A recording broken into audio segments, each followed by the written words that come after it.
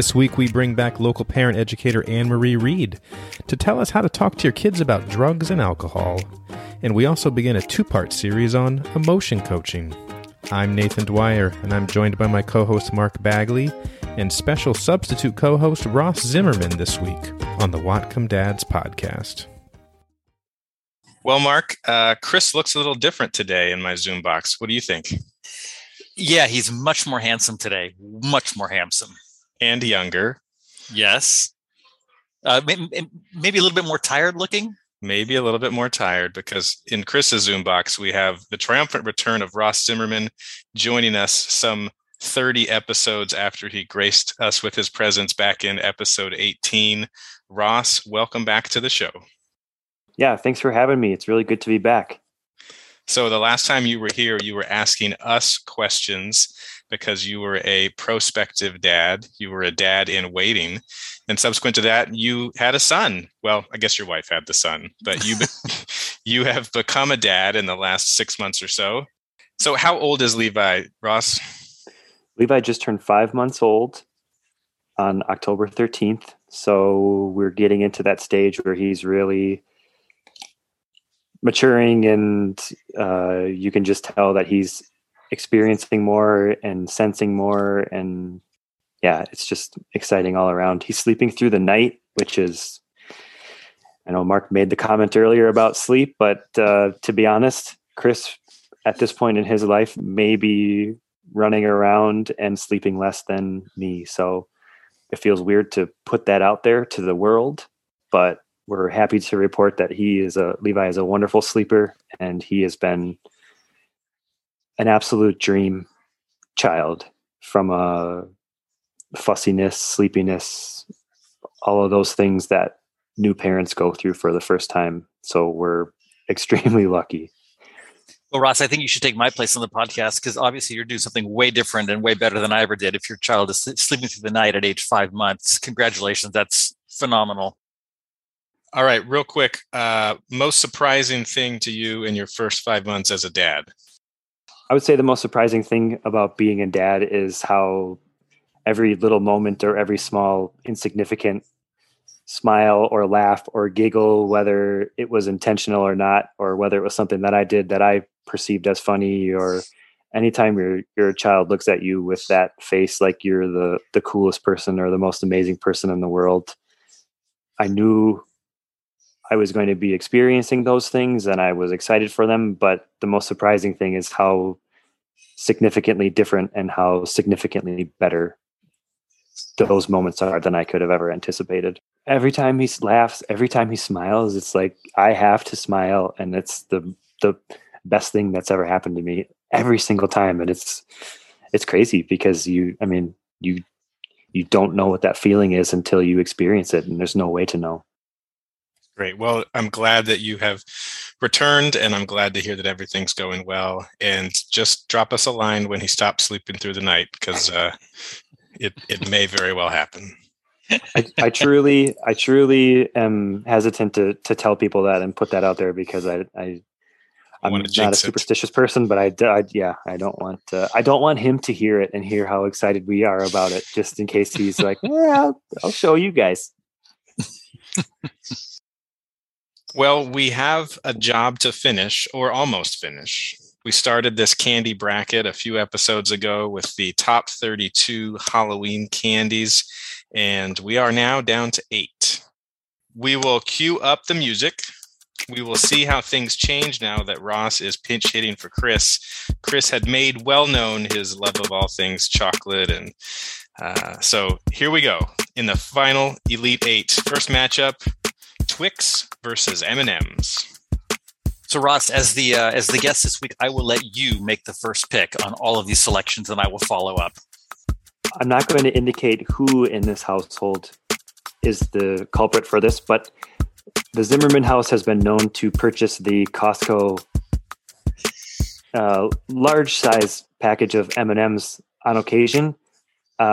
So I would be remiss if I didn't choose M&M's for that one. And I'm going to back you up right there with the M&Ms as well. I'm voting M&Ms. It's unanimous. M&M's moves on for a spot in the coveted Final Four. And Speaking of M&Ms, Mark, did it surprise anyone when Chris asked you what type of M&Ms you wanted, and your answer continued to be plain, plain, plain, and plain? Right. Why would it surprise anybody? I'm the plainest guy around. So, second matchup: Snickers versus Reese's Peanut Butter Cup. 100% Reese's Peanut Butter Cup. I'm going to go 54% Snickers. Nathan Dwyer. Ooh, that is about as tough as it gets. I'm going to lean Reese's Peanut Butter Cup. Third matchup, Sweet Tarts versus Nestle Crunch. I typically, in my Halloween candy, I tended to lean towards the more sugary, fruity snacks. So definitely Sweet Tarts for me. I'm a Nestle Crunch guy. I'm going to go Nestle Crunch. And I have a feeling what Nathan Dwyer's going to do here. Sweet Tarts, Sweet Tarts. Yeah, realize, Nathan, that if Chris was here, you would not have gotten that vote because you knew it would have been 2 Nestle Crunch. Yeah, again, this Chris's absence today, for a very good reason, has really changed the outcome of this so important tournament. Yes, it has. All right, final matchup, the Almond Joy versus the Three Musketeers. I have to go Three Musketeers on this one. I think I'm going to go Three Musketeers as well. It's unanimous. Three Musketeers it is. All right, so we're left with M&M's, Reese's Peanut Butter Cup in the top half of the bracket, and Sweet Tarts and Three Musketeers in the bottom half. Tune in next episode. We will do both the semifinals and the finals to crown the Halloween Candy Champion, Whatcom Dad's Podcast Edition 2021. Nice. Your life can change in an instant. Car accidents impact all aspects of your life and lead to pain and suffering, medical bills, and time missed from work. Robinson & Cole, attorneys in Bellingham, can help. They have represented thousands of clients since 1979. They also handle other types of injury claims, including workers' compensation. Consultations are always free and are available in Spanish. Robinson & Cole. When you need us, we will be here.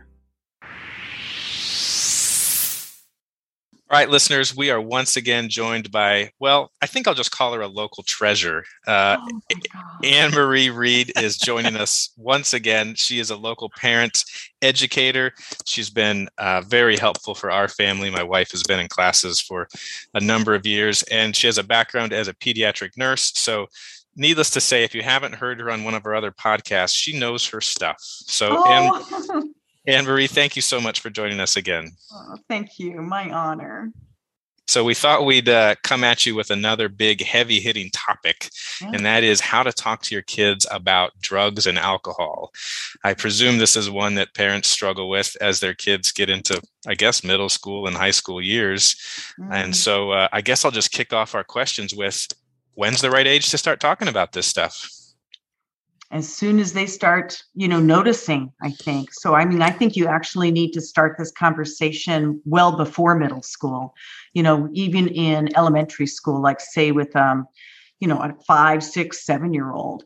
And not that you're going to go into tons of detail then, but you can lay that foundation that, alcohol is for adults, right? And adults even need to be very careful with it. So it's an adult beverage.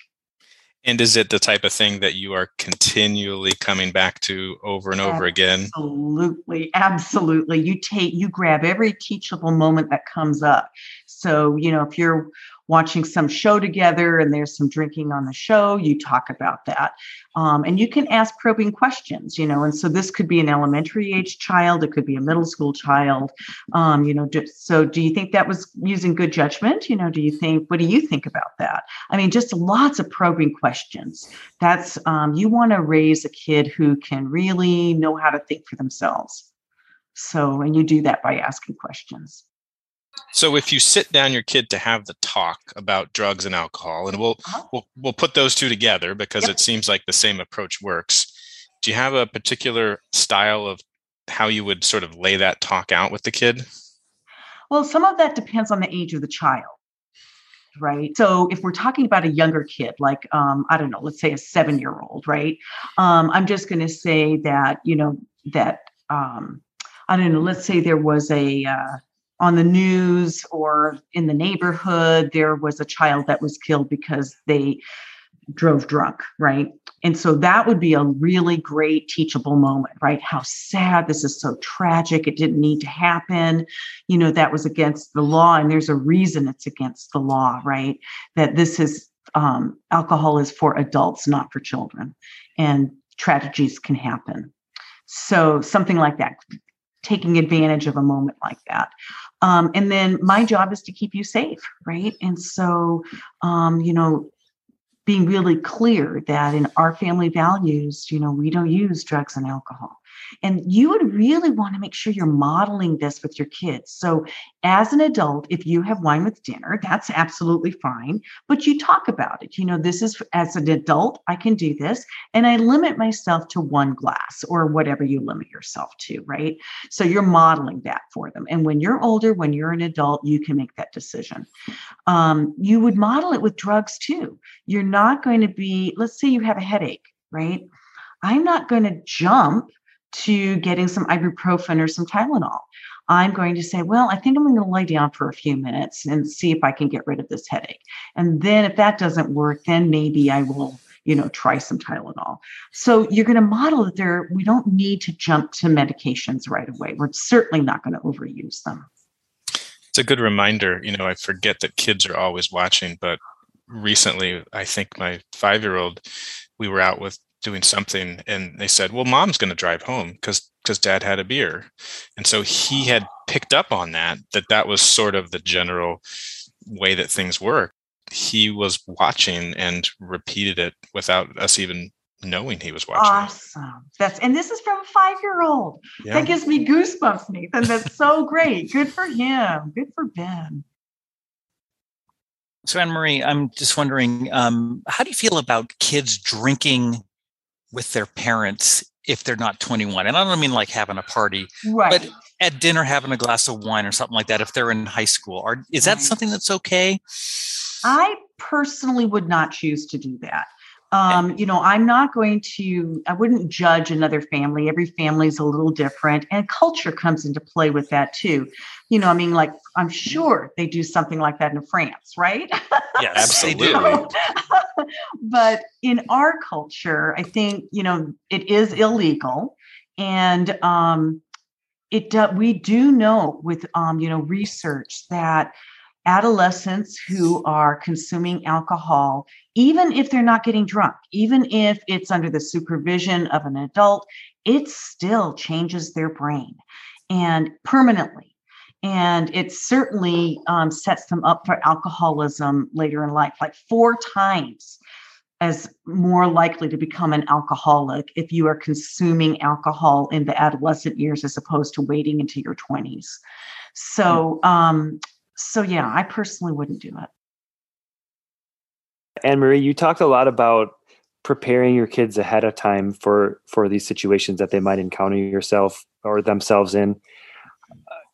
What would you do, or how would you handle a situation where a close friend of your child you have found out has been using drugs or drinking alcohol and might be a bad influence with your own child? Yeah. So, and that certainly happened with raising my guys, right? I can think of one particular situation where we had an overnight party. I wanted to be the house the kids came to. So I would do cooking for them. I'd go to Costco ahead and then have to go to Costco after they left too. So that's okay. But, so we had a house full of teenage boys spend the night. It was great. And, you could kind of tell the ones who were, maybe didn't have the support systems that they really needed. And first of all, I wanted to be a support for them, right? If they didn't feel like they had their parents, then there are plenty of other caring adults in our community that can really help these kids, right? So I wanted to be an adult that would listen if they wanted to talk. And I also, so I wanted to be the house that they came to and that they felt comfortable at. There was no alcohol at our house for these kids. Okay. Just to be really clear, I need brownies, healthy brownies, not funny brownies. Right. And so, I'd make all sorts of treats for them, but nothing that they shouldn't have. And then I can remember talking to my son like the next day and talking to him about this particular child that I was a little concerned about. And he said, yeah, he knew that this kid did do drugs. And I said, well, how do you feel about that? And so again, trying to prompt open discussion without being judgmental. And then, has he ever offered you drugs? And he said, yeah. And how did you respond to that? And he said, well, I just don't do that. And he respected that. His friend did. So that spoke volumes to me, that these two kids, my son and his, casual friend, they weren't super close. They were in band together. That they could respect each other and what they chose to do, but didn't impose their values on each other. But I made sure, certainly as my boys were more independent and, going over friends' houses and as middle schoolers and adolescents, we did kind of role playing. So I would say, so what if someone offers you some drugs or some alcohol? How would you handle that? And so kind of preparing them ahead of time, because this is going to happen. And then giving them some good one-liners, right? Like, one of the ones that I told my boys was, you can just say, my mom will kill me. And it would be absolutely accurate, right? Yeah, right. So you could, that would be fun. I also, I said, this would be a time, if you wanted to, that you could do a little white lying. I'm not in favor of lying, but to save face, an adolescent needs to save face with their peers. And so this might be a time where that would be appropriate. So, I can remember talking to our middle boy, and he was going to a party at a friend's house where there were going to be several adolescents. And I said, so if it feels unsafe, if there's stuff happening there that you are not comfortable with, you can say, oh gosh, I think I'm getting a migraine, or I think I'm coming down with the flu and I need to go. That would be absolutely fine. That would help him save face. And I also told him, I don't care what time it is, I will come get you. That's never an issue. I've got your back here. So, and it's not like you're going to get into trouble. My job is to keep you safe, and it would not be safe to stay in a situation like that. Right. So, Anne-Marie, I'm wondering, and this may be completely hypocritical of me, but, I grew up in a time where marijuana was not legal. Oh, yeah. And I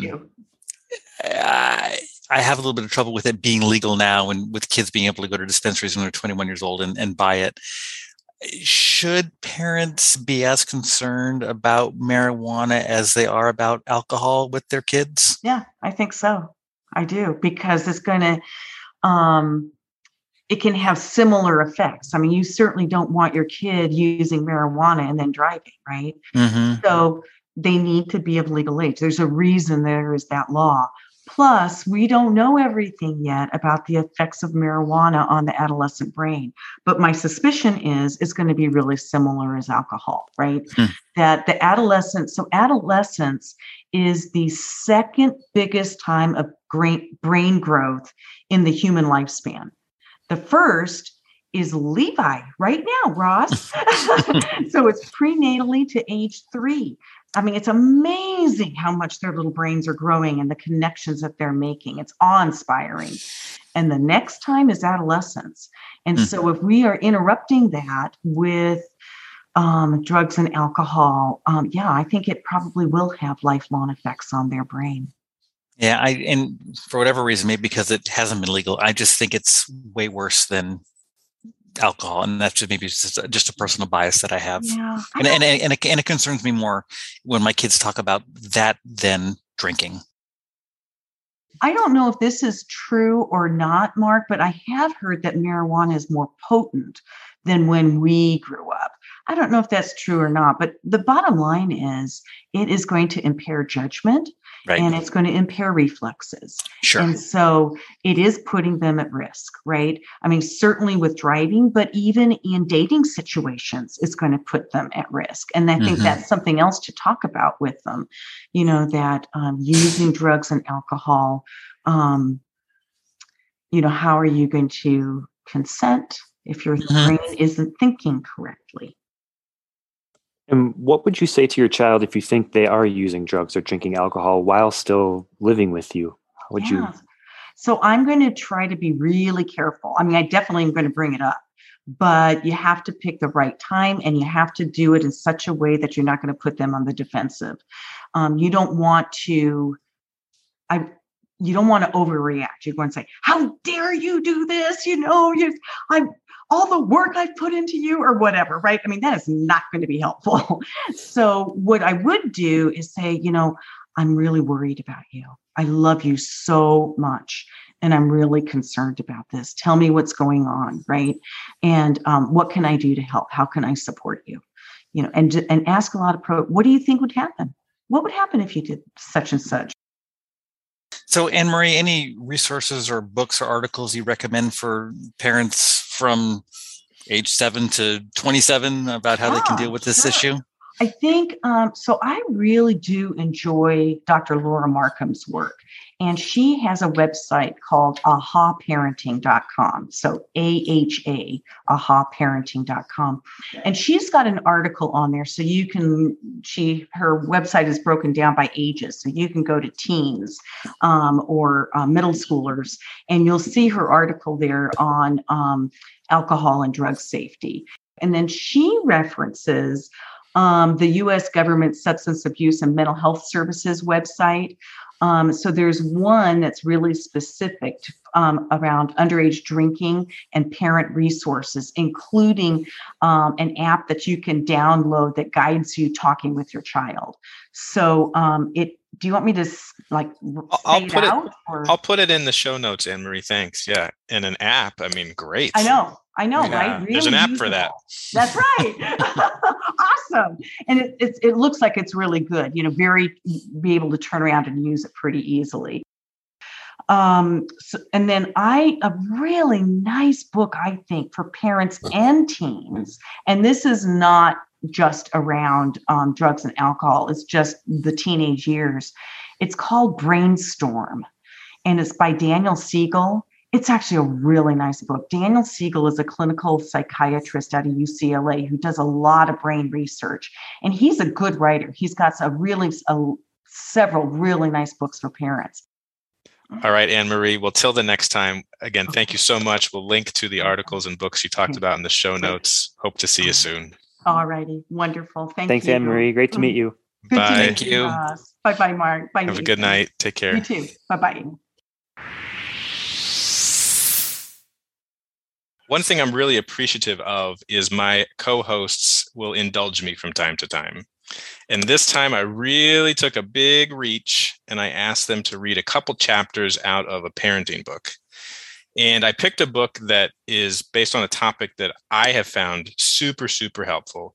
And so tonight and on our next week's episode, we're going to take a little time to review and discuss the concept of emotion coaching as put forth by Dr. John Gottman, psychologist at the University of Washington. The book is called Raising an Emotionally Intelligent Child, The Heart of Parenting. And if you're not familiar with John Gottman, he's done a lot of work for the last, 35 years or so around couples and marriage and predicting successful marriages. He's got a research lab where he invites couples to stay for a weekend and his staff observe them and code the way that they talk to each other. And then he tracks them longitudinally over years and even decades to see if the marriage worked out. And he's done a lot of similar work with kids, starting back, I think, in 1984, with sort of observing parents and kids and trying to figure out later on in life, those kids that were most successful, what it was that their parents were doing with them that may have contributed to that. I gave you guys this book, first couple chapters. Initial reaction to having read through it. I know that, Mark, this is way out of your comfort zone, this sort of thing, emotion, and coaching. Both might be things that are a little bit foreign. So just sort of on a general scale, what'd you think? I really have a problem, and I'm sure this is not the intention of the author or any of these researchers, but whenever I read this stuff, I feel really guilty, and I feel like less of a parent because I'm not doing everything that they say I should be doing or should have done as a parent. And so I get a little, offended is too strong of a word, but it just doesn't sit real well with me. I feel like I'm being talked down to, and I just really don't appreciate it. What if you had read it when your kids were toddlers? Would you feel any different if you still were in that space of trying to figure out what was the best way for you and your wife to raise the kids? Maybe.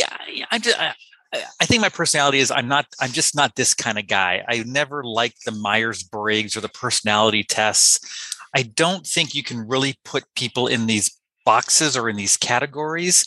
I think that we're fallible beings, and we're going to make mistakes, and that's okay. That's part of being a parent. That's part of being a person.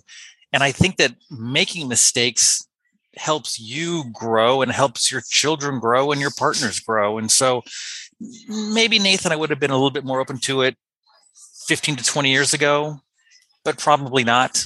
And that's just me. That's just the kind of person I am. And probably, let me ask you this. If you're learning to play golf, are you the type who wants to figure it out yourself or have somebody tell you how to do it? I want to figure it out myself. I take it very personally when they tell me, Mark, if you try this, maybe it'll be better. I'm like, oh God, I'm a horrible human being. I'm a horrible golfer. So yeah, it's a me thing for sure. And there's probably a book about it or something that can fix me.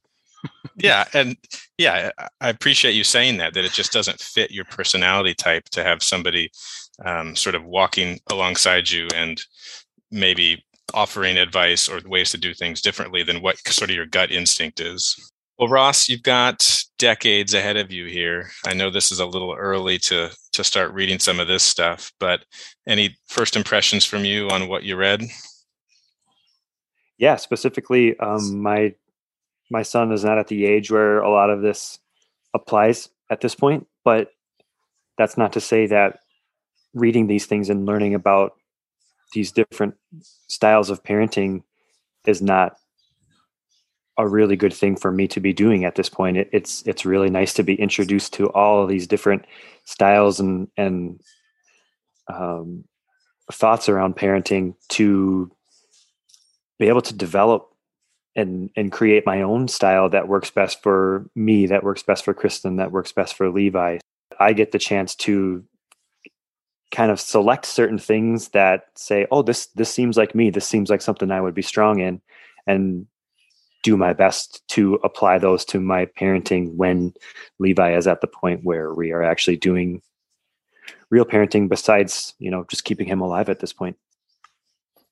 Yeah, if it's not already obvious, I've drank the Kool-Aid on this John Gottman stuff. And I think there's two reasons for it. One is my wife and I have attended 2 of the marriage seminars, and we found that really helpful just for our communication as a couple, and certainly has given us sort of a toolbox or a set of vocabulary to deal with those things that crop up in a marriage. And so I sort of bought in at that level. But the second thing is the research he's done. I mean, there are 101 parenting styles out there, but I don't know that many of them have been tested over decades at a research university such as University of Washington and vetted and things like that. So I give it some credit, and maybe more credit than it deserves, but just simply based on the research side of it. And I was going to say that, Nathan, and you make a good point about the research, but there are 101, 1,001, 1,000,001 different perspectives and theories out there about how to parent. And so I think you got to find what works best for you. I'm not saying that Dr. Gottman, or if he's researcher Gottman, isn't the right way, but it can be confusing because there are so many different opinions out there. Yeah, and I think if you implement one in your family and it's not working, well, then change it. But I can say, and my wife's the primary driver behind this, that she's implemented this with our kids. And again, in our small sample size of 3, it seems to be working quite well. Mm-hmm. Would you both agree with Gottman's sort of thesis that the goal of parenting is to try and create sort of a moral, responsible, good friend, good citizen child who has high self-esteem and develops some sense of resiliency? Looking back at it, having a 25 and 22-year-old, I would agree. Also, being a good person, being a good problem solver. I like the word resilient, Nathan. I think that's super important. But just to me, I think what Annette and I try to teach our kids is just be a good person, be good to others, and if you are, it's going to come right back at you. And so, yeah, I think his thesis is a pretty strong one. Ross?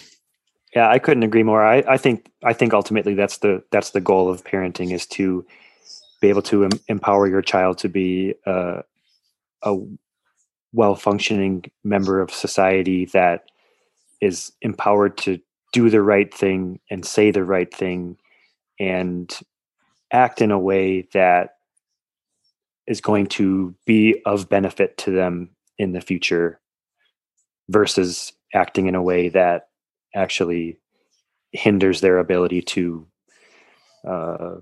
grow or to become a good person. So then the next part of the chapter, the next part of the book talks about, okay, so what do we do to try and get our kid there? And again, his thesis is you're intentional, you're purposeful in how you parent. And then here's this emotion coaching idea that his research, he contends, fleshes out as trying to help you achieve that goal. So just to sort of summarize the emotion coaching theory, and I do give Dr. Gottman credit in that he says in there, look, this doesn't solve everything. This emotion coaching is not going to replace discipline, but it's sort of a way to think about dealing with your kids. He basically says, if you discipline or punish a child for some behavior that you don't like, you're not getting to the feelings behind it and as to why they're acting that way.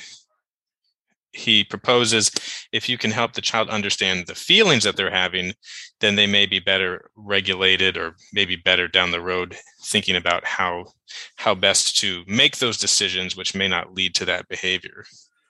I think a key tenet of it is to say negative emotions are okay.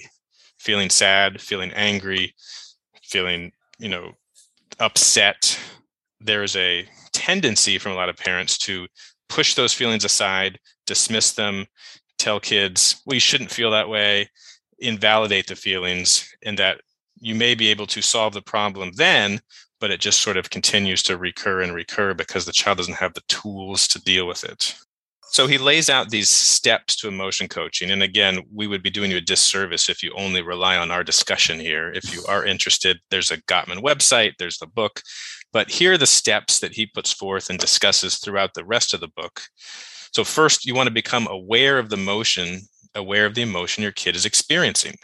I think just sort of like spotting the issue, figuring out something's going on underneath that behavior, that may be almost half the battle, is discovering like what emotion your kid is experiencing. And then the second step is realizing then that the opportunity to address that emotion with your kid is a chance for what he calls intimacy with your kid, a chance to talk it through, get close to them, use this as a learning experience. And then the next step, which is also hard for me to do, is to listen with empathy and to validate the feelings. And the final 2 steps are then helping the kid understand their own emotion and then problem solving it. But in problem solving it, making sure that you guide them in a way that has limits. And that's discussed later in the book as to sort of, there's a parenting style where maybe if there's no limits on what the options are, that can become its own sort of can of worms. What'd you think of sort of that 5-step process he laid out? I found it really interesting when he referenced, I'm obviously going to paraphrase here, but he referenced if a coworker or one of your friends came to you and was having a really hard time, you could tell that they were really upset. You would talk with that person and try to figure out what's going on. It would be really inappropriate for you to just completely dismiss the fact that somebody is coming to you with a problem or coming to you with an issue, and to just say, you know what, I'm not going to deal with this. I can't talk with you about this. And it's easy to think about your kid if they're crying or they're upset that they spilled something, or upset that, their toy isn't working properly. It's really easy as adults to say, well, that is not something that is worth crying about or getting upset about. That's completely insignificant. But to them, it really is significant. And it could feel the same to them as, your friend who's having issues with their relationship or issues with their job. Like, those emotions could be the same for your child or your friend. So the first couple steps, I feel like, are just recognizing that fact that your child does have emotions, and they could be very strong emotions, even though you're not able to recognize that or to see it from their perspective. You just need to know that is happening. And once you're able to recognize that, I feel like the first, at least 2 or 3 steps in the process are kind of taken care of in that one the light bulb instance, moment. the light bulb moment. And then the step 3 and 4 are active parenting, basically. And spoiler alert, a lot of this applies to couples, right? Like, your spouse or your partner could be feeling a certain way. And one of the worst things I've done is to say, well, you shouldn't feel that way. Well, it's like, whoops, just started down the wrong road there. It doesn't matter how I think they should think, how they think is valid. And then once you come to that sort of understanding, it sort of leads to more creative and collaboration when you're trying to solve a problem. And I've been trying to do this for 6 years or so, and I struggle. I mean, I don't have the patience much of the time, and I am traditionally a fixer. I want to fix your problem instead of just listen to you talk about it. And so you really have to be intentional. And I guess to kind of go back to my would you take a golf lesson analogy, you have to practice this. It doesn't come naturally to most of us. Well, this is a good sort of intro to the topic. Next week, we'll spend a little time going over the 4 parenting styles that Dr. Gottman puts forth in the book. So, guys, thanks for your participation and your honesty about this sort of foreign concept. And again, thank you for indulging me in reading a couple chapters in a book. Happy to do it.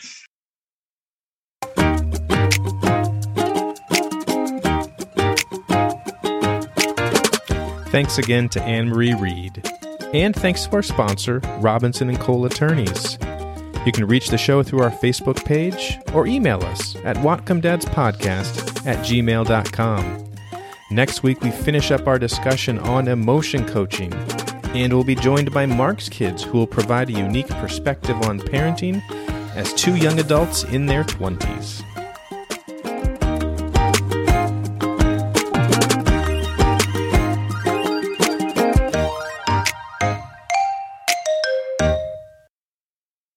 Why didn't the pepper practice archery? I don't know why. It didn't habanero. Wow. So, did you guys hear about the chameleon who couldn't change color? No. He had erectile dysfunction.